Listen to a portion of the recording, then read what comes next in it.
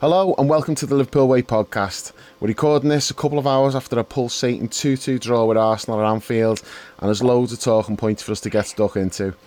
After his performance in midweek, Dan Corleone sleeps with the fishes, so I'm joined tonight by Paul Natton and Julian Richards. Jules, I'll start with you. He'll love that when he hears it. I know. I'll start with you, Jules, because I thought we'd win the game, and I'm fairly sure Paul was the same beforehand. But you were a lot more downbeat about our chances. So, what did you make of it in the end? It's it's one of those finish with a flourish things, because coming out of the game with a much more aggressive, coherent second half, and the goal 4 minutes from time, and then a couple more chances, the Konate chest thing. You come out of it thinking like, yeah, that was all right. But at half time, that was some really dire shit we were seeing in that first half. And I did fear for the worst, even though we got the goal just before half time. I did fear for the worst because they looked exactly like I thought they would look like. They're energetic, vibrant, aggressive. They're everything that Liverpool aren't at the moment. But I will come in with a white hot take from this, which is, haven't seen them play today, and the conduct of their fans. If Arsenal win the league, I would no longer be that upset, because they've got a set plan. They know what they're doing. I don't even like. I'm not a fan of the shithousery, but the problem is with the shithousery is that nearly everyone's doing it now. So that's not an Arsenal problem. Except us, but that's not an Arsenal problem. That's a wider football problem, right?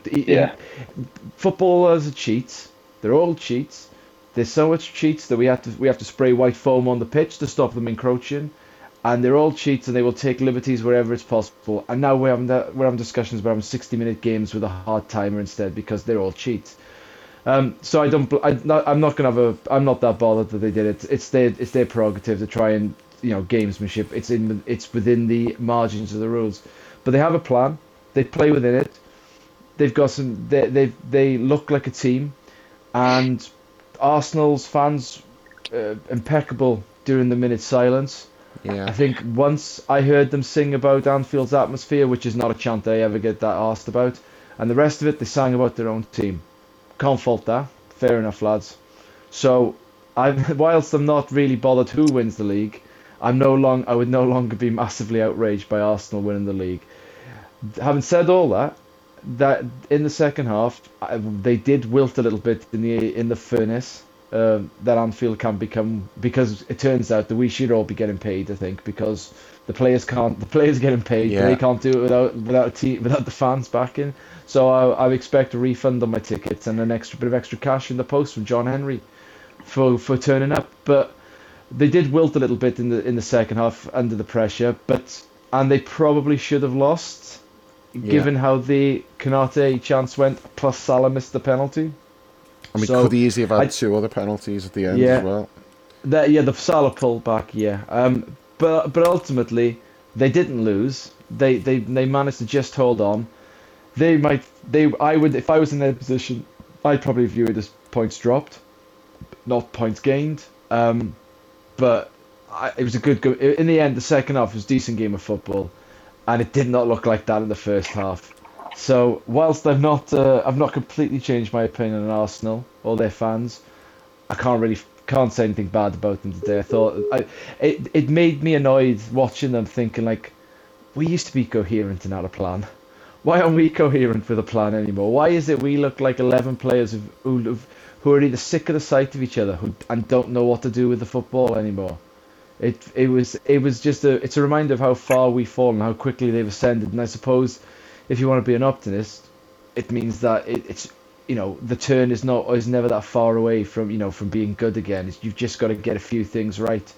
Whether we'll get those few things right is another matter. But ultimately, I came out. I didn't think we'd win. I think I said to you and Chris earlier in the week, like, I'd be happy just taking points off them to irritate their title bid, which is a really petty thing, but it's what we did. We took points off them. We give them a scare. So I'm not satisfied, but I'm fairly okay with what happened today, to be honest. Paul? I think it's one of the strangest games I've seen under Jurgen, and certainly going into the game, I was not as confident as you, Dave. I said to Jules in the pub just before we met up with you, I didn't really know what to expect. I think the only thing that would have would have surprised me today was a superb Liverpool performance all the way through. I don't think any result would have been a surprise, win, lose or draw. Liverpool falling off a cliff, I don't think that would have been a surprise. Excuse me. But other than that, I didn't really know what Liverpool would turn up, how the game would go, what the performance would be like. In that first half, I lost me rag with the players. Excuse me, sorry, for the first time. I'm still feeling the effects of it now. Shouting at the game. That's why I'm coughing. I lost me rag for the players for the first time, I think, it's years. I think the only time I've ever done it under Jurgen. When the second goal went in, I was absolutely like incandescent with Virgil, just like raging. Because of the whole kind of like, I'm not bothered, I don't care, my shit don't stink thing that he gives off. I reckon I've probably been, if we're quantifying these things, as big a cheerleader for Virgil as anybody. Certainly was shouting for him long before he joined us, was happy to wait for him, and he's been everything I wanted him to be, and more really, since he's been with us. I think it's really also important to say that his injury was an absolute rip-off, which I think it's pretty clear to say has actually damaged his career. Damaged his football, damaged his game. So it's important to say that. But what I can't be doing with is the whole lackadaisical, I don't give a shit body language. If you're the man, if you act like you're the man, it's not good enough to just be so switched off in those situations. He was at fault in both of those goals. I mean, the first one, absolutely bizarre. What was he swinging? What was his intention then when he made contact with the ball? But the second one, I was absolutely fuming because he was ball watching. He was just dozy. He wasn't paying any attention to where anybody was. Getting done by Jesus, absolute disgrace. And then what I don't think most people noticed was he sort of walked back into the goal to pick up the ball, and he gave a little shrug of his shoulders, as if to say, well, whatever, it's not on me. Don't know what was going through his mind. I mean, he's obviously got a big ego, like a lot of players have, and maybe that was just his way of dealing with the embarrassment or the shame or whatever of the mistakes that were made. But I was steaming with him, absolutely steaming. Beyond that, I thought the performance was absolutely supine from everybody, just pathetic. Jules and I, on the way back to the cars, were chatting about the tempo, and it was just utterly non-existent. Tippy-tappy passing, rolling the ball to each other, on and off the ball, really passive, insipid, slow, weak. The very opposite of what everything about us under Klopp has been. It was horrendous. And, you know, doing it at a game like that at Anfield against Arsenal, excuse me. So it was infuriating. However, it's quite clear that there was a turning point, which was the whole Xhaka Trent thing. Yeah. Noticed it at the time. Come back and then caught up on some of the coverage afterwards, and obviously everyone on telly saying the same thing. Excuse me. It definitely lit a fire under the crowd. Our players definitely responded, and so did theirs. And you know, I think Jules made some points there about how there's no coherence to how we play at our worst. I've been thinking about this quite a lot.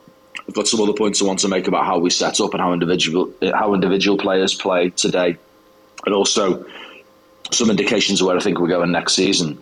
But Jules pointed out how coherent Arsenal are. I said to the guy next to me today, where have all our patterns of play gone? There aren't any. Jules and I were actually talking on the way back about Darwin and neither of us were particularly impressed with him today. I'm sure we can come on to that more in a second. My point I want to make here is not really so much about Darwin, but about the patterns of play. The caveat I gave, beyond the obvious one about he's coming into a team, new country, a team that's playing really badly, is that we don't seem to have developed any patterns of play to get the best out of him. I just don't understand that. I don't understand how that can be. I mean, I know that there's not a lot of time on the training pitch, but even so, we've had months now, and we need to be developing ways of playing which get him into positions where he can score. If you think about us at our best, just some off the top of my head, some of the patterns of play we were used to seeing. The out to in. So Mo and Sadio coming from outside to inside to pick up a ball and score. The diagonal from Trent. The diagonal from Virgil. The long diagonal from Virgil out to Mo. The fullback to fullback ball. The Bobby drops deep, lays it off and spins to go the other way and hit a runner in behind. Some of the patterns of play on the right, the triangles on the right, where Mo ends up getting in behind the fullback one-on-one with Trent, hitting the ball over after a little triangle has created an overload there. We just don't see any of those at the moment. But even more worrying is that we're not creating new ones for the new players who are coming in. There's just that coherence that Jules was talking about that you can clearly see in Arsenal. I mean, their first goal was a case in point. The way Saka cut inside, just came off Robbo to receive the ball, that's just pure training ground work. That's just something they've done time and time and time again on the training ground. You've got a mobile, quick, intelligent player who's practiced that loads. He comes in, picks up the ball, and it created a dangerous situation, which a horrendous mistake from Virgil contributed to becoming the first goal.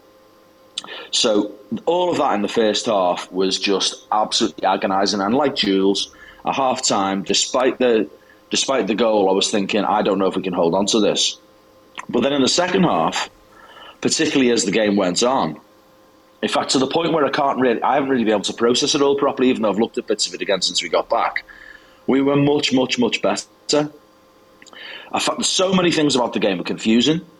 I think we need to talk a little bit about Trent and Trent's position and what that means, if anything, for next season. I think, first off, I don't think Trent understood what he was supposed to be doing, and I don't think his teammates understood what he was supposed to be doing. I think what Jurgen wanted, as a point I think Stu made in the group chat about, he wanted a double pivot in there, he wanted Trent to be there, and then Jurgen talked in his interview about the other players being able to push further up when Trent tucked in there, but it wasn't working. In the second half, we created all these chances, 6 shots on target. I understand that our XG was the highest of the whole season, and like the second or third highest in the whole league of the whole season. Just a bizarre game.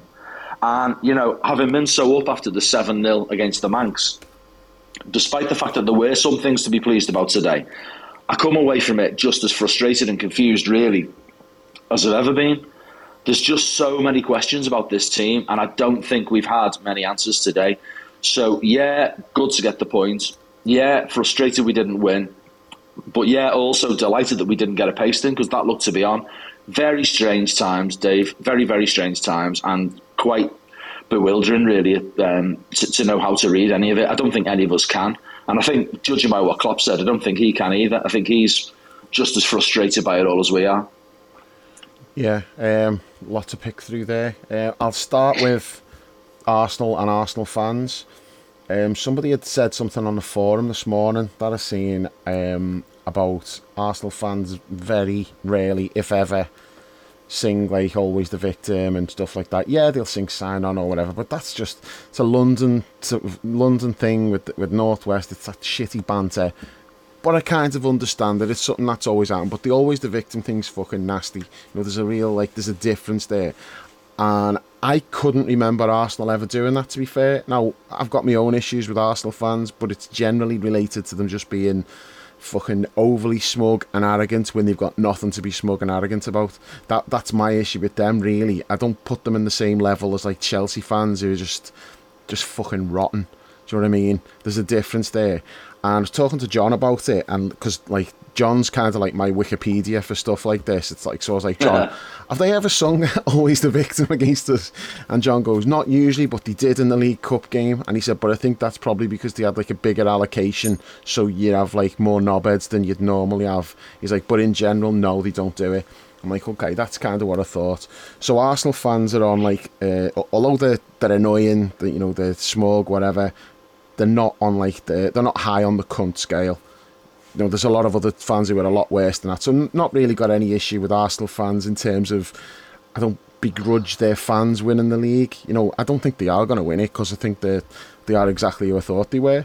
You know, that today that proved it. You know, like Man City go 2-0 up in a game like that, we're not coming back. I just don't think with us in the state we're in now, City wouldn't have allowed that to happen. And I think Arsenal offered virtually nothing in the second half. They were hanging on. They were incredibly lucky to escape a defeat there, really. You know, we've missed a penalty. We could have had other penalties. The keeper's made a couple of worldy saves. And they just offered like one or two counter-attacks when we'd thrown everyone forward because we were losing the game. So wasn't particularly impressed with them. Yeah, they were good in the first half an hour, but a lot of that was because of how fucking timid we were. But I haven't learnt anything from that today. I don't take anything from it other than I enjoyed the game. That's it. And in terms of moving forward and what did we learn? Nothing, because it's exactly what we already knew. This team cannot play without the fans like getting behind them and giving them that little bit of extra. You know, they feed off the emotion of like the Anfield crowd, and when they haven't got that, they haven't got anything. We've seen it all season. It's like the best performances have pretty much always been when they've got the Anfield crowd giving them like just that lift that they need. We lack energy, we lack fight, all of these things, but the crowd can replace those things. And you see that, like today. I mean, we're 2-0 down, and at 2-0, I'm like, oh, shit. Because although I thought we'd win the game, the other thing that I did say was, if we don't win it, we're not going to lose a close one. It's like, if we lose, it'll be bad, it'll be ugly. And I actually had, like, I said to Jules this morning, I said, you know, I've got this, like, horrible image in my head of, like, them walking off the pitch and the cop applauding them off because they've just fucking beat us, like, 4-1 or something. And that was my fear. Like, although I was probably 60-40 on us winning the game, which is not particularly high, you know, there's like, that's a 40% chance that we're not going to win. But I did think if it went wrong, it would go badly wrong. And at 2-0, I'm like, oh shit, this is going badly wrong and this could get out of hand. But then, as you said, it was like the incident with Trent and Xhaka, and that got everyone, it woke the crowd up again. And similar to like last season when it was Arteta being a tit, and it got everyone into it, and then after that we just blew them away. And it was a similar thing today, except this Liverpool is not that Liverpool, and we were able to come back and draw, whereas previously we would have probably come back and annihilated them. But yeah, you can't take anything from it in terms of judging the team where we're at. Is this a step in the right direction? No, there's no steps in any direction now. We are what we are, and it's going to just be like this till the end of the season. I still think there's every chance we go to Leeds and lose, because if we concede the first goal, do you really see us coming back? And we've come back today, but again, it's the crowd feeding off that. The players get that extra energy, that extra fight, and you see the difference. And from about half an hour onwards, we were brilliant today. Like, I didn't necessarily agree with Jules saying about the first half and how he felt. I wasn't like that. I thought, like, from the moment we scored, I'm like, okay, we're right back in this now, and the key to it is don't. Half time came at a really bad time for us. If I said to John, like, said, if we had another 5 minutes there at the end of the half, I think we'd have equalised. But now it's like, well, what are we going to do? How are we going to come out for the second half? And I didn't know what we were going to come out like, because we've seen before where we start slow, but we didn't. You know, we were good and we kept it going. It wasn't like it wasn't the whole second half high tempo, you know, flying at them. There was still like lulls, but for the most part we dominated that second half, created loads of chances, played some good football. The crowd was up for it, and we should have won the game. But you know, you'll take the draw because we're 2-0 down. So you know, it's a good result from that point of view. On Virgil, I haven't seen the goals back, so I don't really want to comment too much on that, but all I can say is what I thought at the time. I didn't really notice his part in the first goal, so I need to see that again. The second goal, the thing that I noticed... It bounced off him for the first goal. I know there was like a ricochet that went to He Martinelli. swings his leg at it, though. It's more delight. I thought that when I lazy saw it thing where he live. sticks his leg out backwards. I didn't think so. I thought it was too much of a bang play for that, personally. When you see, I thought that at the time. When you see it back, there's more of a deliberate action, and it's shit. Yeah, it's shit.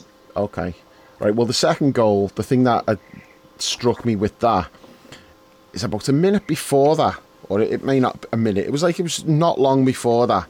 We had a good move, and Trent whipped the ball into the box, looking for Jota, I think it was, and it looked like he was going to get there, and an Arsenal defender, I think it might have been Gabriel, it was one of the two centre-backs, got in there, got his head on it and knocked it behind for the corner. It was like really good defending, and we were so close to getting on the end of that cross, and I was like, great ball, good run, but the defender's he's been alert and he's got his head on it. And then you compare that with what happened with their second goal. The cross comes in, it sails over Virgil's head, and there's Jesus for the free header. I'm like, that's the difference right there. The way we're defending right now is it's not what it was. And people can talk about Trent all they like, but it goes way beyond that. It's just the defending, like, as a team is not good enough, and the defending as a back four is not good enough. Well, I'll go one mistakes. more, Dave. I'll go one more. When you've got when you've got a big dominant leader of your back four like that, and he's as poor as he has been, I think he's got to shoulder more responsibility. No, he can't have his cake and eat it. He cannot be given it the big... And I love Virgil. He is the best centre-half I've ever seen play for us. And that's no small thing to say. But I tell you what, he can't give it this whole big, I'm the man, I'm on the money, I'm the ego, I'm cool as you like, and then just shrug off this kind of form. It's not good enough. It's not good enough. He's the boss, he's the leader, and I tell you what, I said this to Jules on the way back, he needs pressure on his place. We need to sign a left-footed centre-half to put pressure on his place. He cannot go into next season seeing himself as a shoo-in for a place in that team. Now, I've got, as I said earlier, I have got some sympathy with him, because Pickford is quite clearly, with that absolute atrocious assault on him, nearly 2 years ago, has definitely changed his game. Definitely, even if he's only changed it psychologically rather than physically, although I do think it's a physical difference that Virgil feels. That I've got to feel sympathy for that. But the bottom line is you're playing for the biggest trophies. This is top class football.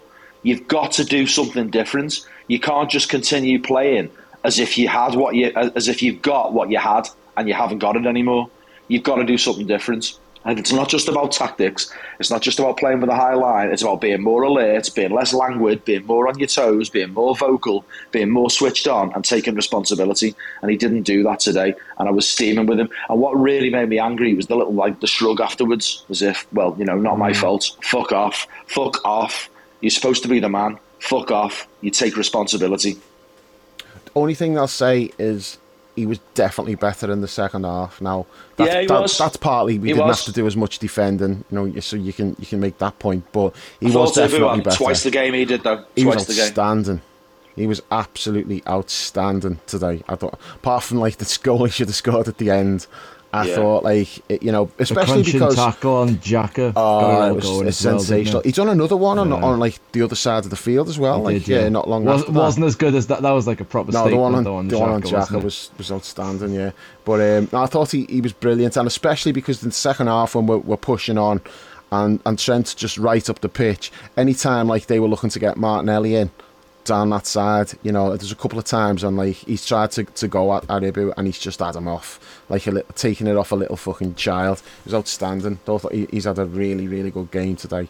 But yeah, the first half an hour was bad, but we did still have a couple of chances, and there was one, the Robbo one. It's like, Robbo, you train every single day. You've been playing football since you were a little kid. How can you not shoot? How is your shooting so fucking bad? Because that would have been such a... Robbo or Hendo? Robbo got in down the left. And it was a lovely move as well. It was really good football. And I'm like, oh, we needed that. You're not surprised though, sure. I'm not surprised, but it still frustrates me. You know, he should be better. You know, we just should be better. I just don't. It's hard to. It's just hard to process how someone can play football for as long as he's played football. Every single day he's training, and he just can't hit the target. I think that when Trent takes a corner and it goes way over everybody's head out to the other side of the box, I'm like, how has that happened? I don't understand. There's a few of them today as well, like there was, high corners. Yeah, I don't understand. Like, you can ping a ball without thinking. You've got all this skill in your foot, and then all of a sudden it comes to a corner, and you're like, nope, I'm gonna loop it over everybody. Yeah. But the Robbo chance though, the reason I'm bringing that up is there was I can't remember the other one, but there was two really good chances we had, and immediately it was Mo went through. Henzo played a pass and Mo's gone through, and he's I don't really know what happened. I know he missed the tag. It was a goal kick, but after both of them incidents, an Arsenal player immediately just hit the deck, and it was clearly like they've been told before the game, as soon as they have a chance, one of yous fucking go down and stop the game, just to stop the crowd from getting. It was timed to do with our attacking moments. You're absolutely, it was, and it was to stop the crowd getting any momentum going. It was a deliberate thing, and they kept fucking doing it, and the referee was just enabling it. But you know what, referees, I don't really want to go on about refs. I think they're all shit. The difference with this fella. Not only is he shit, I find him really offensive. There's something about his face. He just offends me. I don't like him. I think he just looks like a slimy bastard.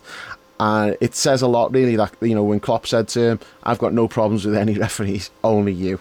And I'm like, yeah, same. Even the likes of Anthony Taylor, I mean, whatever to say about, baldy mank referees and all of that, I don't actually think Anthony Taylor is that bad, and I no longer think he's that biased. There was a time when I thought he was, but now I think he's just not great. Do you know what I mean? But that Paul Tierney, I fucking can't stand him. I hate his face. I do wonder if that comment from Klopp influenced his game today. Just on the time wasting thing, that's been happening all season. I think the one that stands in my mind. Was Newcastle much earlier in the season, where they did it right from the first minute. Joe Linton went down 7 times in that game. I remember I was counting 7 times the same player. And Jesus looked like he was on pace to catch him today. The keeper holding the ball as well all the time and killing it there. What I find frustrating about it is that the laws of the game allow for referees to get a grip of it, but they've just made the decision to deal with it differently this season, which is to add the time on. But that doesn't disincentivise the other team from doing what they're doing, because the idea is not to waste time as such. The idea is to break momentum and to break the flow of the opposing team.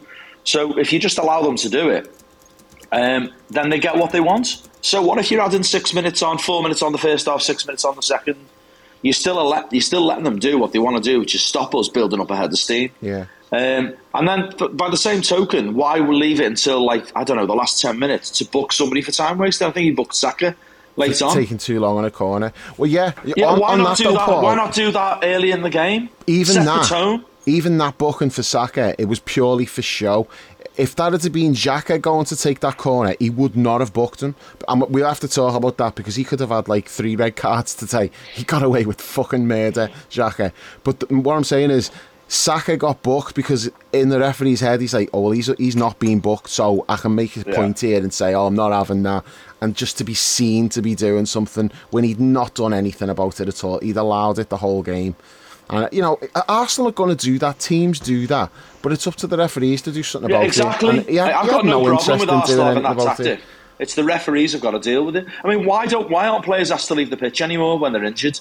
Why does that just go on? And it's not all head injuries. Why don't they make them go off at the nearest point? Why do they let them walk? Gabriel should have gone behind the goal. He goes down. He headed the ball. I know. He headed the ball, and it's a head injury, so it goes off. It's taking advantage of that bullshit, though. But a rule that gets brought in with the best of intentions. The concussion thing. It's like we can't take any chances with head injuries. Got to stop the game. As soon as that rule was introduced, and I understand why you do it. They probably feel like they've got to with all what's gone on with the NFL with concussions and all that. So I get that. But as soon as that was brought in, I remember thinking the likes of Mourinho is just going to have his players drilled. If the ball hits you on the head, you fucking go down and stop the game. And that's what we saw there. Because Gabriel, he was acting like he was knocked out. He wasn't moving. Yeah, he was. He was like, and I said to John, I was like, you know what? If he's been knocked unconscious, they have got to substitute him. Well, do you know how you could tell straight away? Do you know you could tell straight away that it was absolute bullshit? Is that none of their players went to him? No, they didn't. They all walked about 10 yards away and had a little conflab. Because together. it looked Not bad. one of them. He's making it look bad, isn't he? Yeah, they knew it was bullshit. Yeah. Not one of them went up to him to see if he was all right, and he was down for about 3 minutes. They knew it was bullshit because they knew that they'd been told to fucking do it. Yeah, exactly. Yeah, it's frustrating, but when referees are just not doing anything, I have got some refs have got to deal with sympathy. it. They've got some sympathy when it's a head injury like that. The ref doesn't know if he's actually if it's the boy who cried wolf or not, so he feels like I've got to stop it. That's the rule. But you just, I don't even know how you do anything about it. I think what you'd have to do is if it's a head injury, you play on, but the physio can just run on. The physio can just run onto the pitch and deal with it like they do in rugby league. I think that's the only way to stop that. So the player's getting the treatment he needs, but he's also lying there playing everybody on side as well. So if there's nothing wrong with you, you can't be doing that. You need to be getting up because the game should just go on. But like, I don't know. I mean, that's not an ideal solution either, but teams are just going to take the piss over stuff like that, and we saw it today. And, you can say you don't blame Arsenal for doing it, and to some extent, yeah, but I just thought, like, you're fucking top of the league. We're shit. You're fucking supposed to be, like, making this big statement, look at us, this is our time. And you're doing that, and I'm like, I don't know, should you really be doing that? You can subscribe to the Liverpool Way podcast on all the major platforms, whether it's Apple, Google, Spotify, Amazon or Podbean. Just search for the Liverpool Way, leave us a review and hit subscribe to automatically receive all new episodes. You can also head to liverpoolway.co.uk and grab a TLW season ticket for just £3 a month. There's tons of exclusive content, including match reports from every Liverpool game, weekly Premier League roundups, the TLW diary and access to the members-only forum. Lastly, you can follow us on social media at The Liverpool Way on Twitter and at The Liverpool Way TLW on Instagram and Facebook. Do you know what, some of it, I am convinced of this. Do you not think this season, I mean, we've always talked about Anfield and the power of Anfield, but I really feel like this season and maybe last, the mythologising of Anfield by pundits has gone like off the charts. Gary Neville goes on about it all the time. Even Keane was today. And Keane through was gritted teeth, but he still did. Yeah, and it's become like it has become a media narrative. Now it's always been to a certain extent, but like this whole mythologizing of it, like great players saying, "Yeah, it definitely affected us," and it's like all the players from that generation are now lining up to say the same thing. You hear Rio Ferdinand saying it. They're all saying what a difficult place to come it is and how something crazy happens there. Even the language Carrie uses about it has changed in the last couple of years. Carrie now says things like it definitely does things to people, and it does. We've known that. We've been part of it, haven't we? So many times, all of us. Yeah. We've been in those crowds. We've seen how it affects our own players. We saw that today, and how it affects opposing players. But I think some of these teams are coming here with that in mind. It's about the crowd at Anfield doing it more against us than they're doing it elsewhere, because they've got in their heads how difficult a place it is to come to. That's got to be a factor in our home record as well, because we've still got a good home record, even though we're shite. I mean, I suppose it's a compliment, but it's still fucking really annoying. All right, let's talk about our goal then. Jules, do you want to take this one? Have you seen it back? What do you remember about it at the time? Good work by Curtis down the left. Lovely little flip. With an overlap by Robbo. Jota it was. Jota it was. Jota, sorry, yeah, okay. As you said, I'm seeing it back. And then flashed across goal. Did it take a touch off somebody in the middle? Hendo miskicked it. It was a good cutback by Jota. He picked him out and Hendo kind of scuffed it. Yeah, and then Salah was there to knock it in at the back. I was more impressed that Salah just picked the ball up and went straight to the centre circle. Did his kiss the ground thing at the halfway point, halfway line rather than after the goal. Meant business. I thought Curtis I grew into the game, and I was a bit. Chris mentioned it as well, and I was a bit surprised he got subbed when he did, because he was starting to get on the ball a lot more, get a lot more influence. And when Thiago came on, I don't really think Thiago did a lot.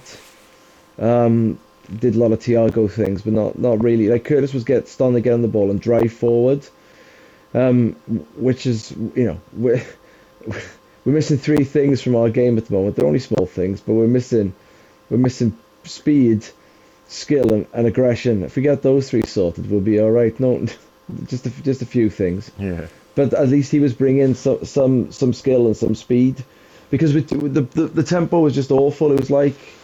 It was akin to slapping a wet fish on a piano. There's no rhythm, there's no tempo. It's just bang, bang, bang. We need to get that. We need to get the tempo up a bit more. When the crowd gets up, that's when the tempo gets up, because the crowd demand it and the players respond. And that's why it's so bad away from home. That's why it's so lethargic away from home. Yeah. And when we do up the tempo, we do start creating chances, because that's the other thing is, last year we were all complaining that we were making loads of chances and not scoring them, and now we're not making lots of chances, and the chances we do make, we're not really scoring unless your name's Bournemouth at home or Manchester United at home. We're not. It's the same thing except with less chances. Yeah. So I was a bit surprised that Curtis came off, and I think you've said it a few times this week. But you certainly said it today. You're right. He should just start every game. There's no point in playing Keita. There is no point in playing Ox. If they're managing his minutes, fine. But whenever his minutes are available, start him and play him, because there's no point in playing the other two. I'd even like, if it's at the expense of Thiago, then play him above him as well right now. Because again, how old's Thiago now? 32. He's not the future either. There's the midfield needs energy and it needs enthusiasm. We need to see what we've got with Curtis. That's the thing. Yeah, you're right. Play him and let's have a look and see. We do need to assess it. And again, what I found from him in the second half, he was actually like trying to make stuff happen. Like not the cocky kid Curtis Jones, but at least he was doing. He was. Sorry, just something that's coming to my head. What the fuck was Nunez doing down on the left hand side in the second half when he came on? When he sort of was like doing these half step overs on the ball. It went on for about 5 or 6 seconds. Because nobody came to show for a pass, and it was like, what am I supposed to do? Yeah, it was weird. But the Arsenal players seemed to stop and go, what fuck's this then? What's happening? What's going on here? The reason that I think of the Nunez thing is because Curtis was starting to get some joy down that left hand side, starting to cut in, getting at the Arsenal back four on that side, the defenders, the wing backs or whatever you want to call them on that side, and I was a bit disappointed for him to go off. Yeah, me too. Is all really. I don't know. I've lost my train of thought. Do you know on Curtis? The point I want to make about him is, I mean, he's become a convenient whipping boy for someone who's barely played all season. You see this more. You see this a lot online, I think, where people are just kind of like writing him off because even though he's hardly played, he's got to be part of the whole get rid, start again thing. But what annoyed me today is there were audible groans in the ground in the first half. With a couple of times he got the ball under pressure and he was a little bit weaker on the ball than you want him to be, or he received a ball that was like maybe overly ambitious, he struggled to control it. Nothing horrendous, but you hear groans, and yet there's nothing similarly directed at more senior players who are doing similar things. And honestly, it boils me piss. You know why? It's easy to pick on him because he's young and he's scouse. You know, I thought Fabinho was poor in the first half, and there was nothing aimed at him at all. Absolutely nothing. You know, the senior players need the shit directed at them, not the kids. It's just a joke, like the way people pick on the easy targets. I just feel like with Curtis, he's like one mistake away from like people getting on his back. And it almost got to that stage, but then we got back into the game and everyone was like back on board again. But I think the reason for subbing him, it's probably just to do with being careful with him, you know, easing him back in. I don't, because he did play quite well. I don't think there was any performance reason why you would get him off, and he was starting to have more of an impact as well. So the timing of it was a little bit odd, and I thought Thiago was. He was rusty at times, but he also did some absolute quality things as well. There was like the little pass that he played to Trent when he just sort of let the ball run past him and just flicked it into Trent's path. I'm like, oh, that was absolute quality. I noticed he was stretching for loads of things, stretching for tackles, but also stretching for passes. You know, he just seemed right off the pace. Yeah, which is understandable because that's a tough game to come back into the way it was. It was like the pace of it was just like phenomenal. We got to talk about the incident with the linesman at half time. Mad. I didn't actually see it at the time. No, same. But I was making my way down, like downstairs, and as I'm walking along the row, I heard the fella in the row in front. He went, fucking hell, the linesman's just elbowed Robbo in the face. And I looked on the pitch and I just seen like Jota's going mad and Hendo's there, and the referee books Robbo, and I'm like, what's happening there? I just thought the guy was exaggerating. I thought that can't have happened. So then I get downstairs and we're talking to Steve and Ralph downstairs, and Ralph's like, did you see that with the linesman? And I was like, what happened? And he went, he's just elbowed Robbo in the face. So then I'm like, okay, so that's like two separate people have seen it. And I'm looking at like the monitors downstairs because they have Sky on, and I was like hoping that they were going to show something, but all they showed was the aftermath of like players arguing with the referee and Robbo getting a card. So I still didn't see it until afterwards. And you see that and you're like, no, you can't do that. It's a deliberate like reaction. Do you know what it looked like? It just looked like roid rage. Because, I mean, look at that linesman. He's like a fucking upside-down Toblerone. Big fucking triangle-shaped prick. And that just looked like an instinctive reaction. Like someone's in his space, and that's how he would react in that situation. Yeah, I'm like, I agree. that's not a normal reaction that you would do in that situation. But he didn't have any control of what he's doing. It was an instinctive thing. I'm like, that says a lot about you as a fucking person. If that's your natural response to somebody being there. I mean, what do you think will happen to him, Jules? I don't know. I don't know. It's a weird one. Depends where his explanation is. I'm guessing. I would get. Are their mics recorded? Do they have recordings? Yeah, I think they are. Yeah. So they'll be listening to that. It doesn't look good. As you said just before we started. I'm not sure they are recorded. Well, whatever it is, you're right in saying that it's an unnatural motion of the arm. Like, I don't know what really you could be doing aggressive. with your arm. It's definitely aggressive. I don't really know what you could be doing with your arm like that with someone so close to you. I mean, I wouldn't be casting aspersions about roid rage or something like that. No, I'm saying that's what it looked like. I'm not saying he's on steroids. But when some big fucking triangle-shaped prick like that... Toblerone. But, I mean, the PGMOL have already said they're going to investigate it. So it doesn't look good. It is a weird motion. It's only a linesman though, which is a weird thing to say. Because like if he gets banned, who's going to give a shit? Like, we're not going to get anything for it. He's just going to get banned. I wouldn't, he's not going to lose his job or anything. So it's one of those you go, yeah, that is weird. All right, and what else? I'd be more impressed if he'd thrown a punch. That'd been like a proper spicy. That'd have been interesting. Just very strange. I see a succession of Mancs have lined up to kind of like cast aspersions on Robbo and all of this. Like Roy Keane called him a baby, and then Paul Parker on Twitter repeated that, called him a baby. Paul Parker. Who gives a fuck? Why does he think his opinion on anything is relevant? Just basically copying what he said, Roy Keane. What does David May think? That's what I need to know. Edinburgh. Anyone got Luke Chadwick's thoughts on it? I thought Robbo was anything but a baby. Robbo doesn't fling himself to the floor or visibly recoil. It clearly hits him and he clearly reacts. Yeah, there's contact. That's just Roy Keane shtick though, isn't it? That's just Roy Keane shtick there. That's saying he's a baby. That's just his old MO. It's a little bit of sour grapes from Roy Keane as well, I think.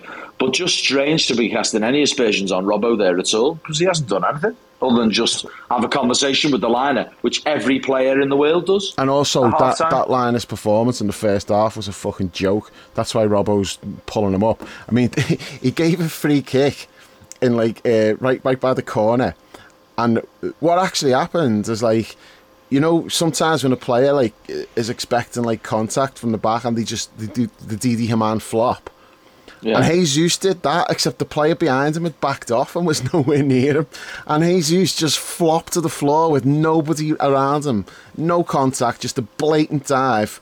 And straight away his flag's up, and straight away Paul Tierney's running over. Yeah, free kick. And that was like one of several incidents that got the players pissed off, because that linesman was a fucking clown. And Robbo's like obviously saying to him at half time, what are you playing at? You know, what the fuck was that? What was this?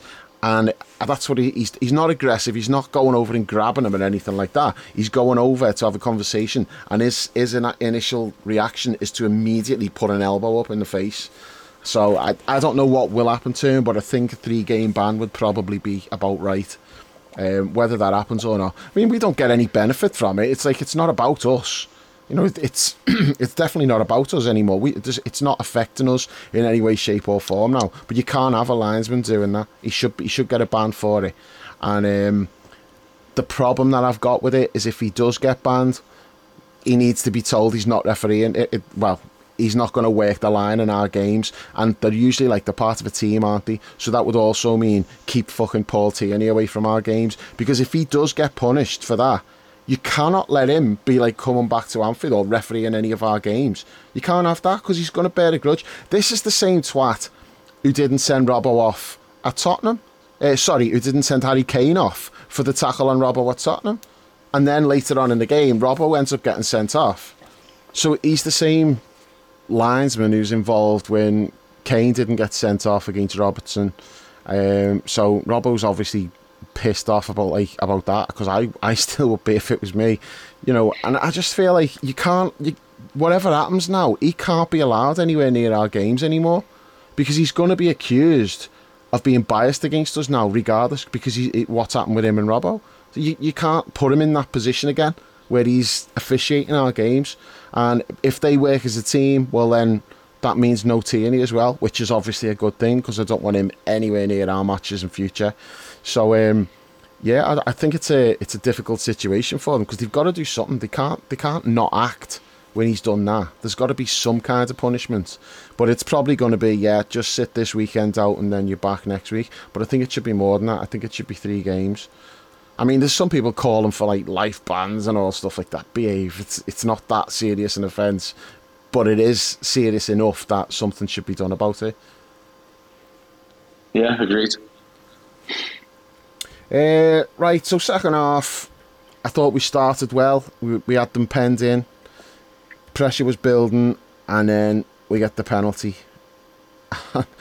Fucking hell. I mean, Mo's got to not be on penalties anymore, surely. You've got to hit the target, Dave. You cannot.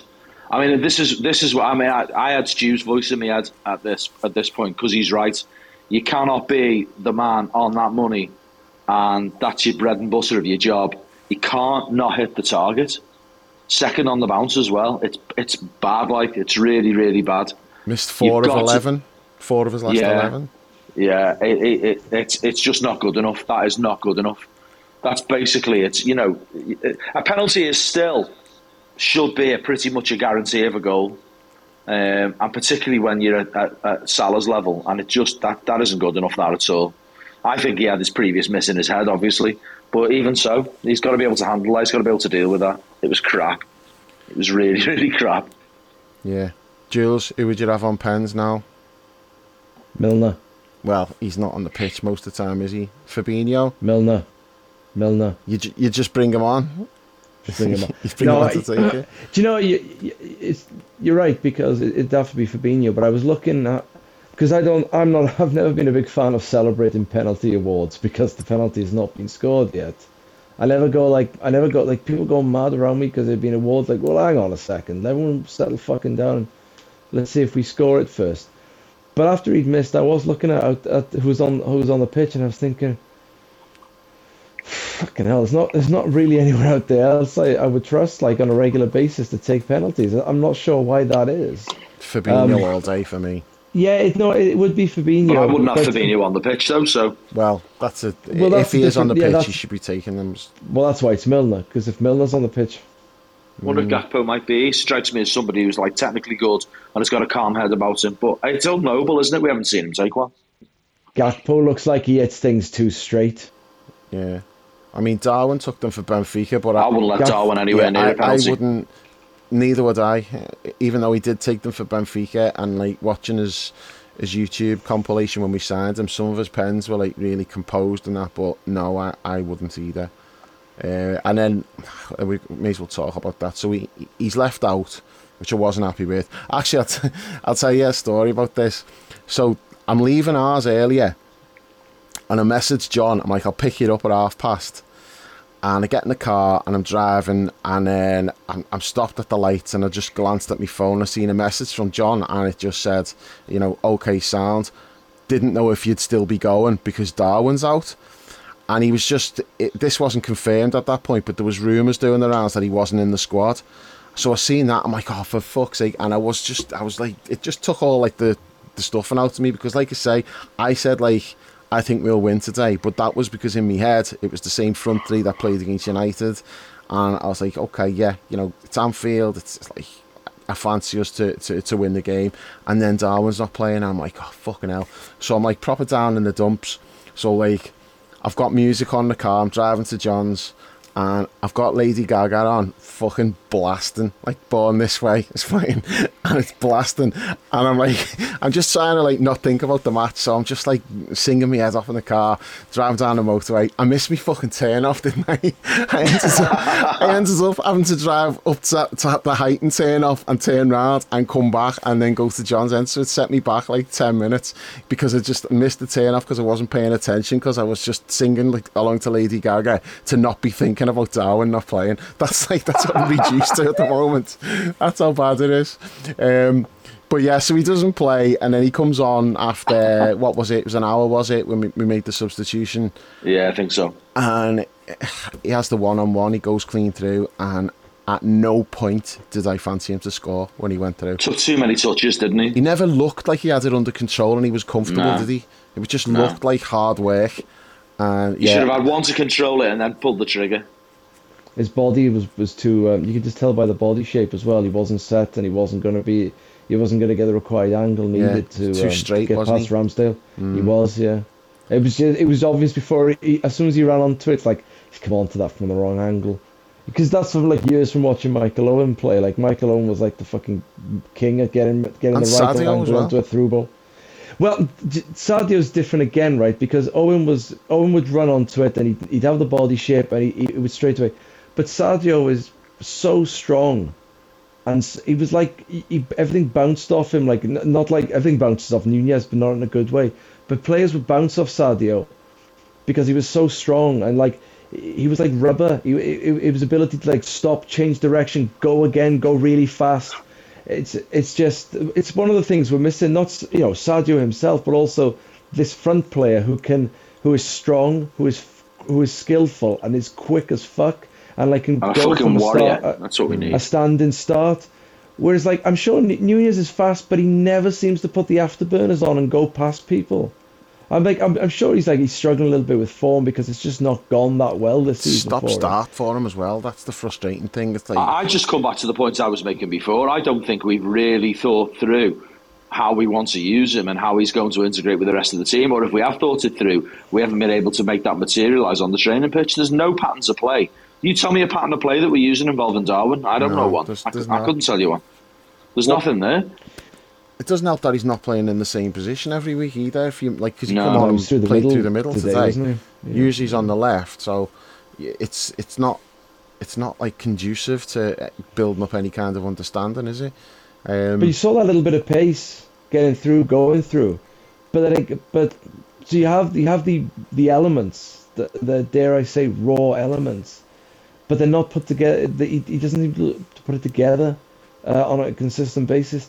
You burn past the defender, you make the space to be able to get the shot, but then you're taking a touch too many, you've got your body shape wrong, and all you're doing is skiffing into the arms of the goalkeeper. You're making Ramsdale look like Alisson in one-on-ones. But then that comes with a run of games as well. It does, but also, like, it's also shooting when you shouldn't be shooting, and then not shooting when you should be shooting. It's all this kind of stuff as well. It's just all very chaotic, but not in a good way. Mixed up. no refinement to it. It's just a blunt instrument from him half the time, and it's just, again, coming from Sadio, who might have been a blunt instrument, but it was well, no, he wasn't a blunt instrument. He was like a fucking sharp as fuck dagger, like fucking shining in the darkness. He was just, it's very dispiriting going from a player like Sadio, who had all the raw ingredients put together to make a perfect package, to having someone who might have those, but is very far from the perfect package.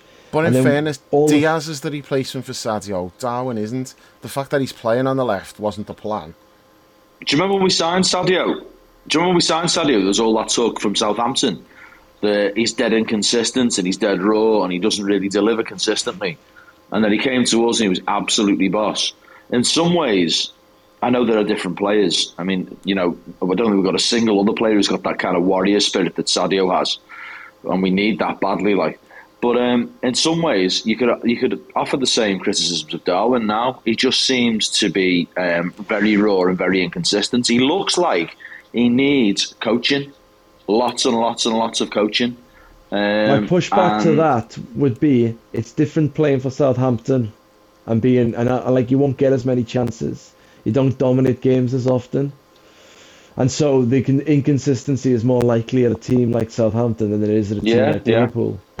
Yeah, I'm not necessarily arguing that's my point. I'm saying that was what was said by Southampton fans, and what I'm trying to do. I'm scrambling around trying to find mitigation for Darwin, and also maybe to find some light, because I have to say, I've gone from being almost as enthusiastic as Dave about Darwin to thinking, oh, come on, show us something, lad, show us something. And I'm seeing less and less, to be honest, at the moment. Again, though, I think that a lot of that is just because of the whole in and out thing and getting subbed off and then starting on the bench. He's not got any rhythm. Yeah. And it feels like ever since the World Cup, he's not had any sustained run of games. And he definitely deserves the benefits of the doubt, in my view. But next do you not season, think, though, because we're saying about him not getting the run of games, why is that? Is it sports science related? Did he not start today because Klopp just wanted to play Jota, or was this a case of he's not trained? I can't see why anyone would want to play Jota right now. Me either, but there's all stuff goes into it that we don't realise in terms of off the ball, what we want to do and all of that kind of thing. But is it that, or is it sports science? More sex photos of him. Is it he's not trained on Thursday or whatever, so that means he can't start? How much of it is fitness related and how much of it is performance? I'm also coming back to, I'm starting to think, and this just seems ridiculous really, and when you think about how brilliantly run we've been for so long, has there been a coherent plan about the recruitment for the front line? Because how have we ended up overloaded with players who favour the left side, and more than one player seemingly for the same position when we need to rebuild all the way across? And I suppose it comes back, I mean, you've got to watch out in a situation like we're in now, where you don't sort of throw the baby out with the bathwater in terms of the solutions that you're looking for and just say, rip everything up and start again. And also see problems where there aren't any, overstating things that are probably very, very trivial, or and seeing those as factors for why we're so bad. But I have to say that even when we sign Gakpo, and you see that Gakpo's played on the left, we've got Diaz who plays on the left, and then we start putting Darwin on the left. That was also Jota's role initially. And it was also Jota's role. And then we haven't got anyone to understudy for Mo, who really is made for that side, apart from Doak. And there's no way Doak can be Mo's understudy, even no matter how good he might be, or how, at that age, with that lack of experience, you can't be hanging your hat on that. And then you look at, the point we were talking about outside the chippy today, just starting to think about why things are not quite as they've been, blows my mind that Julian Ward, in what should be his absolute dream job, a Scouser, a Red, he gets the top job, must be his dream job surely. Less than 6 months into the job, he puts his resignation in. There's something there that just seems weird, really, really weird. And it strikes me that real coherence that we've had in our recruitment, at this, from this perspective, at this point, doesn't seem quite as coherent anymore. Now, that might change with a great pre-season, a bit of time under the belt, some proper time to train them and drill them in new patterns of play, because we've made that point numerous times tonight that that's what we need to see from them now. But it just strikes me that did we know what we were going to do with these players when we signed them? Were they part of an overall strategy? And it doesn't really look that way to me when you see the preponderance of players who favour the left-hand side. And certainly, I'm broadening the point out further again here, and also touching back on what we were talking about in the pub, is that if we're going to there are going to be some changes in the summer. I'm advocating for absolutely not rip the whole thing up, but I'd like to see Klopp be a bit more ruthless with a few of these players, the senior players, and move some on that are probably not expected to be moved on. 2 or 3 of them who you weren't really thinking were going to go would go. And one of those for me will be Jota, picking up Jules' point really. I would be looking to move Jota on and to sign a right-sided player for the attack, because we've got too many for the left. It's weird. It's really weird. And I think Darwin's current form and the context of our season just kind of like fits into this concept that the clear, coherent planning that's been a hallmark of what we've done under Klopp, certainly over the last 5 or 6 years, just seems to have wobbled. It's just strange. It's really strange. And I just don't see with Darwin clear progression that we know what we want to do with him, and they were able to get it out of him. And I take the point you're making, Dave. Since the World Cup, he's not had the run of games, etc. But it is odd. It is weird. Yeah, I said a lot of that on the last pod in terms of, was Gakpo part of a plan, or did he just come available and we thought, yeah, we'll have him? What was the plan for signing Darwin? Where was he supposed to play? What was the team going to be set up to do? There's a lot of questions which we'll probably never know the answers to unless Pep writes another book. But I think he's learned his lesson. Which I won't read after the first one. Yeah, I didn't finish it either. I've had 3 goes at reading it, but each time I just end up putting it down. Usually, we have a couple of bad results, and I'm like, oh, fuck off, I don't want to read what he's got to say. But yeah, there's a lot of questions. But one player who's definitely not going to be here is Bobby. But he's come on and saved our bacon there today. And I think that, was he level with Fowler for goals against Arsenal and now he's beat him, or did that goal draw him level? I know there was something with Fowler's record against Arsenal. Don't know, didn't see that. Yeah, and but fair play, I was not particularly thrilled about him coming on, I'll be honest. I said to John, I was like, no, I wouldn't be doing that.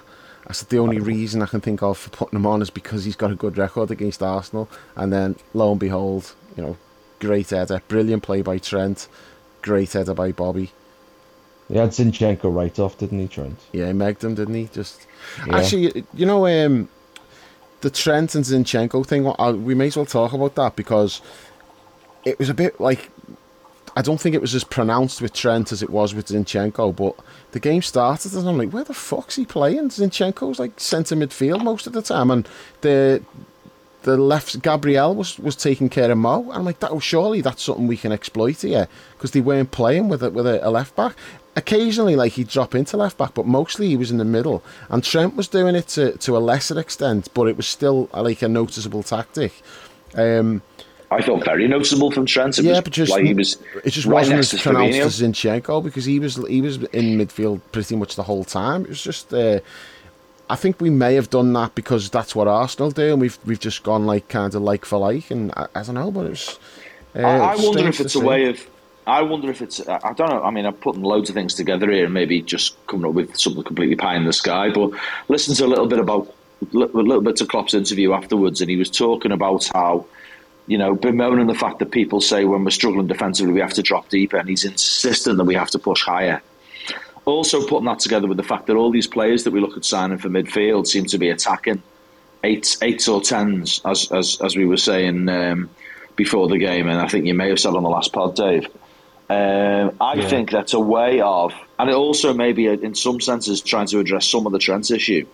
I think it's a way of, I think it's indicating how he might go with Trent next season, in that still playing right back, but obviously having more mobile midfielders. And I do think he's probably going to target a new number 6 as well. And Trent will tuck in there, and that will allow everyone else to pile forward and to play higher and to push higher up the pitch. So it'll give us more control in the middle and allow more players to push on. And then you're relying on Trent being able to get back across to right back, but also having more mobile, fitter players on the right who can cover for him a little bit as well. And Klopp also made the point as well which, you know, again, in the Sky coverage analysis afterwards that I saw, the analysis of their first goal, you know, the criticism of Trent again.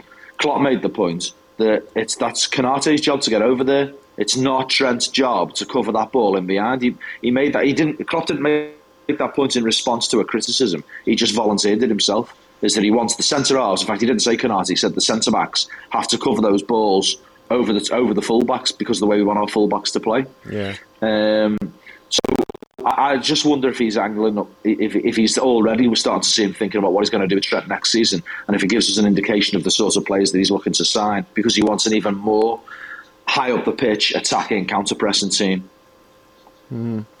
Possibly. I mean, Jules, what do you think about Trent's performance today and his role moving forward?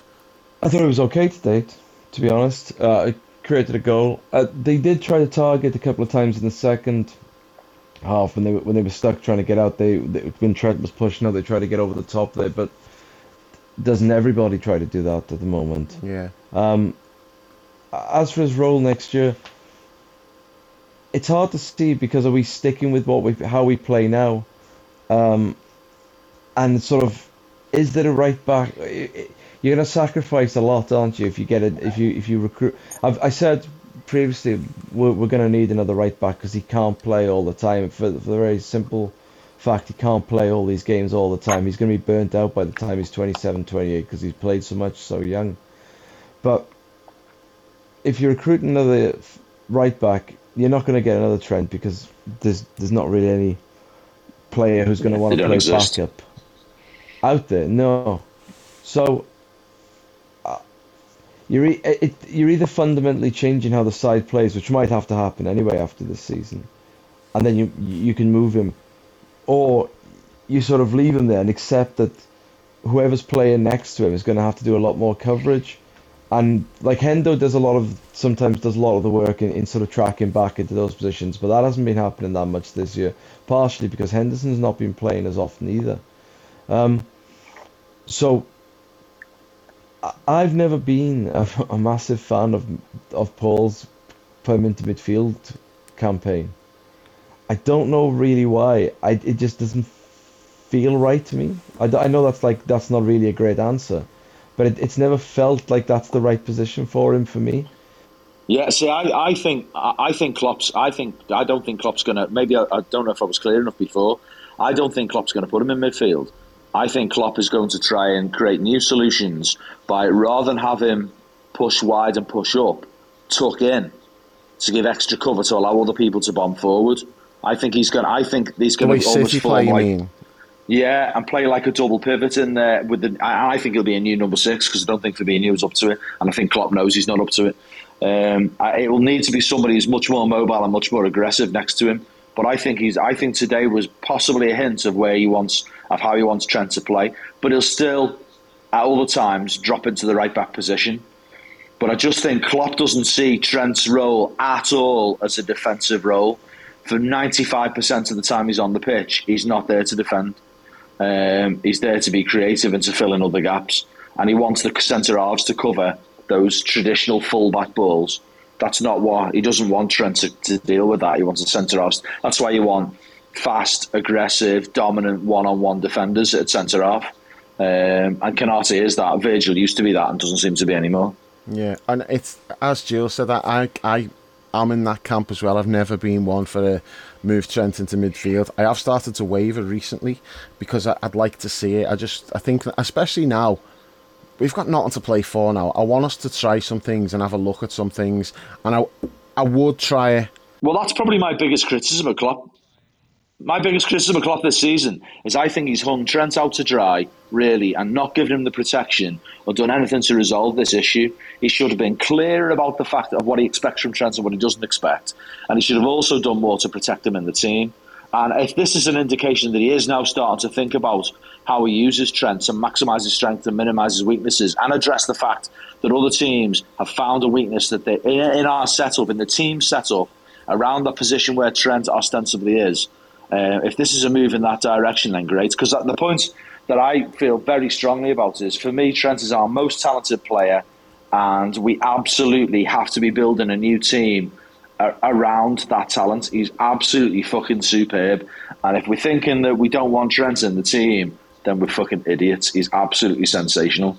And it's Klopp's job to find a way to make that, to harness that for the team in a very, very positive way. I just wonder if, maybe it's complete shite, but I just wonder if what we've seen today is a hint of how things are going to go, where he does tuck in quite a bit, and that allows all the players to bomb on. But it will require more mobile midfielders than we've currently got. It'll require players with more legs who can cover more ground and get up and down more. A Bellingham who can play box to box if he wants him to. Mount who can do the same. I think that the Trent issue for me is it's more, if we're going to play him right back, well, we need to get back to being boss again. Because if you're playing him right back and we're shit, we're not dominating games, this is what's going to happen. It's just going to get exposed all the time. But if we're playing really well, as we were, it's not an issue. So I think that's the thing. It's like, if you're going to play him there, we'll fix it. Because we can't carry on like this. It's not fair to Trent. He's like targeted by other teams. He's getting targeted by the media and everybody. Trent this, Trent that. Well, yeah, but the main problem is this is only happening because we've been shit. When we're playing well, it's not a factor. It's nothing to worry about. So if things are not going well, I do think you've got to look at maybe playing him occasionally in midfield. I want to have a look at it to see if it's an option, because I'd still play him right back pretty much 90% of the time.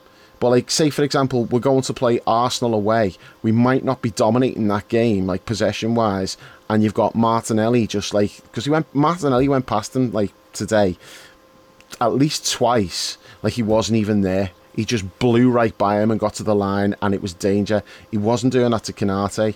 Konate was snuffing out the danger. He went past Trent. He did it in the first minute actually, and then it happened again. Now, he's going to do that to a lot of fullbacks. That's not a Trent issue. That's just how it is. But in games where we might not be on top like that, then if it's a new right back, or even if it's putting Joe Gomez in for like just that solidity, I want Trent in the team.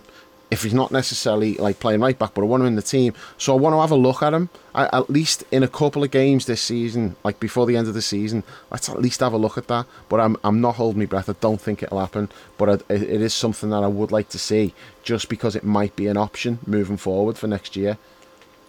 Yeah. Is there anything else you want to touch on there? Have we missed anything? Don't think so. All the penalties at the end, like the yeah. two on Yeah. I thought they were both penalties, but I've not seen replays of either of them, so it's tricky. I've seen them, and I think they're both penalties. But then you've got some of the pundits equivalent about it, saying it's nothing. But Mo just gets fouled all the time and gets absolutely nothing. And I think for both of them, he was impeded. There was also Virgil had his shirt pulled in the box second half. And nothing given for that. Just the thing about VAR, VAR was supposed to shut down all of this. They've definitely had the ability to look at those things, and they just haven't. I don't believe they've looked at it. It's not like they've looked at it and decided not to answer. I just don't think they've even bothered. I just, he was definitely impeded unfairly. At least one of them, two hands on his arm to pull him back. It's just cheating. It's cheating, pure and simple. Yeah. Stopped him, knocked him off his balance, stopped him getting the shot away in the way he wanted. Affected his timing of the shot. It's a penalty. Yeah, I don't expect to get both, but when you've got two like that, you would think surely like we should have got one of those. But because it's Mo, he doesn't get anything, as you say. It's, and I think we've been too soft with that though, because the statistics are there if you want to use them about like he's never in the top 100 most foul players and all of that stuff. The stats are there. We could have made a big fuss over that if we'd wanted to, but we've just never really gone down that road. And do you remember that whole he's a diver narrative from a few years ago, when he clearly wasn't and never has been? That's all kind of quietly gone away now. No one accuses him of diving anymore. But what the flip side of it is that no one's now saying why is he not getting free kicks for all the times he's kicked and impeded and pulled. Yeah, shite. Yeah. Okay, so we've got Leeds next. There's no point doing like a in-depth preview on it because it's 8 days away. Who knows who'll be fit for that or whatever. But just a quick overview on what we're expecting. Jules, what are you thinking there? Oh, defeat. Yeah. Usual away. We're so bad. Same. We're so bad away from home. And then And against teams down there as well. Yeah. And they lost. Our season was virtually over once we lost to Bournemouth. So there's nothing to play for. Whereas they really, they just got tonked today now, 5-1 by Palace. So I don't actually know what state they're going to be in. But they needed a fuckload more than we needed. So I would expect an evening game. Ellen Road's going to be up for it. We're not going to be up for it. 1-0 header from a corner. They'll be high energy. We'll be really insipid and shite. We've done our worst performances have been away from home against the teams at the bottom of the table, and that's exactly what's coming, isn't it? I've got zero expectations of anything good. It's going to be grim, I think. And often those terrible performances have come after, good Anfield performances. Like, okay, we didn't win today, whereas we beat City, we beat United. Yeah, usually because a home away game comes after a home game. Yeah, but what I'm saying is when we've had a really encouraging home performance against a good team, we've followed that up by going a relegation fodder and being shit. We've been like all right away at home most of the season. Yeah. And then we go away from home and we forget how to play. Worst away record at Southampton. It's like we go away and we've left the tactical instructions back at the fucking training ground, and we're like, oh well, it can't be that difficult. Just pass it about, boys, and run a bit, and we'll be okay. It's just they seem to leave Liverpool without any tactical fucking nous whatsoever. So is that all three of us expecting a defeat at Leeds then? I wouldn't go as far as to say expecting a defeat. What I'm saying is I don't think it'll be good, and I don't really know what to expect. I just think we're so unpredictable, but I don't feel optimistic at all. Really don't. Yeah, I think we'll lose. If it comes down to the first goal, if we score first, we'll win the game. If we don't, we'll lose, because we won't come back if we go behind. I am expecting us to be pretty incoherent. I don't think there'll be much that'll be impressive about us at all. I think it'll be insipid, incoherent football. What happens in terms of the results, who knows? Don't know enough about Leeds. I just know Leeds will probably run all over us. Yeah, they do. That's the way they play. I mean, they were actually winning today, and then they've just capitulated. But I feel like that makes it even harder for us now, because they'll be wanting to bounce back after a pitiful 5-1 home defeat to Palace. I think they'll be flying, and we'll just stroll in there with our low tempo, fucking half-assed type of performance away from home.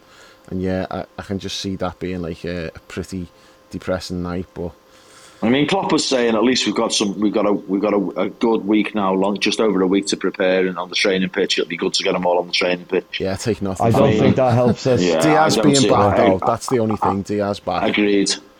I'm made up to see him back. I've missed him so much, because he has energy. He's one of the few that's actually got that energy. So yeah. Was he on the bench today? No, he was never going to be involved. Klopp said he's this game. He's likely to be in the squad for Leeds.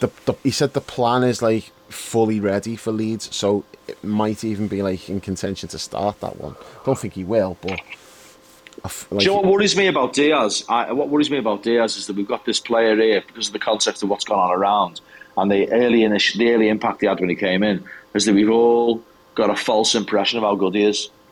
Because his numbers are not amazing in terms of goals and what have you. Yeah, he's had exciting moments on the ball and he's created some things, but the sample size is very small. And I suppose I'm being tainted here by what we've seen this season. But I have got a question mark about Diaz in my head. I'm not thinking, here's our saviour coming to save our season, or he's going to really transform the way we play. I think it's more likely that he's going to be infected by the shite that's affecting everybody else, because every other outfield player has been affected. It does concern me really about just coming back to that thing about the front three again. God, I think this is the most depressed I've been on the pod for years and years. But I'm really worried about the coherent plan up front, and the fact that we're not really seeing the patterns of play, and the players are not having continuous runs of form. And how do we know what these guys are really going to be like? I don't know. I think. Just Diaz being fit again, I guess, was obviously the starting point in terms of looking for positives, because it's obviously a good thing to have him available.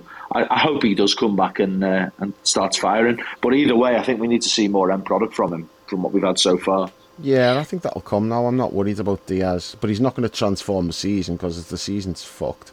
But I just I want him meant in to, terms of performances. yeah, I just want him to obviously, come back in and look like himself, and then. I mean, the season now for me is all about next season. It's about you get things in place that's gonna make it a faster kickstart to the next campaign. You know, that we start to develop roles for these new players, so we know how it's going to work next year. That's the key for me. I think that's probably what we're starting to see. That's kind of what I was touching on with the trend positional thing before as well. You know, I just wonder if Klopp is now starting to think ahead to, right, this is how I'm going to use you when these players come in. This is how you're going to play. That's probably how we've got to look at the rest of the season, really. It's part of the preparation for next campaign because there's very little left to play for. Yeah, anything to add to that, Jules? No. The only thing I forget what Diaz looks like. He hasn't played for so long. He's grown his hair a bit now. He looks a bit different. And then I was about to say, and then I saw a training picture of him. It said Diaz, and I was like, no, it's not. He's got all this hair. Mm-hmm. And I was like, it's the classic. I've been out for 6 months, just gonna grow me hair because I've got nothing else to do. Yeah. I can't see him starting against Leeds because we never bring players back from long-term injury and start them. They always start on the bench and come on. Yeah. And if he's anything as rusty as Jota, it'll need the rest of the season just to get into any sort of fitness rhythm, let alone any sort of form. And Paul makes a good point, like, because he's been out for so long and because we've missed, the season's been such a shit show, we've missed that spark, it is easy to forget that he wasn't scoring a lot of goals when he was in the team. He wasn't, like, bringing in the numbers that we need him to. So, yeah, it's a nice downbeat way of ending it. Well, I'm excited to have him back. I think he'll give us a boost. And You're just excited to have anyone with a Z in their name in the team. No, I'm pleased to have him back. I just want someone who's direct and will try things and give us something to actually get excited about watching, because it's been lacking for most of the season. So yeah. But I'm not sure you'll get that straight away from him. I think he's just a natural.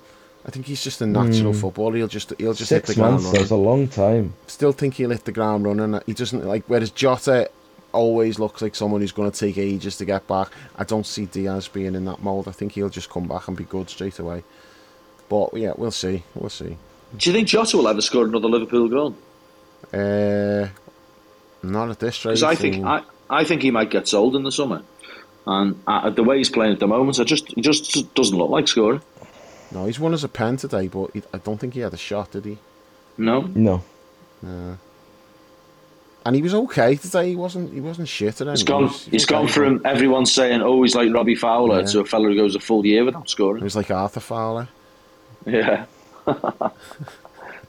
And on that note, very good. Yeah, we'll just call it a night. And yeah, we'll be back after Leeds. So thanks for listening, and we'll catch you soon. The best word I can say, but will describe this, was boom. Ooh, what was this? It was really good.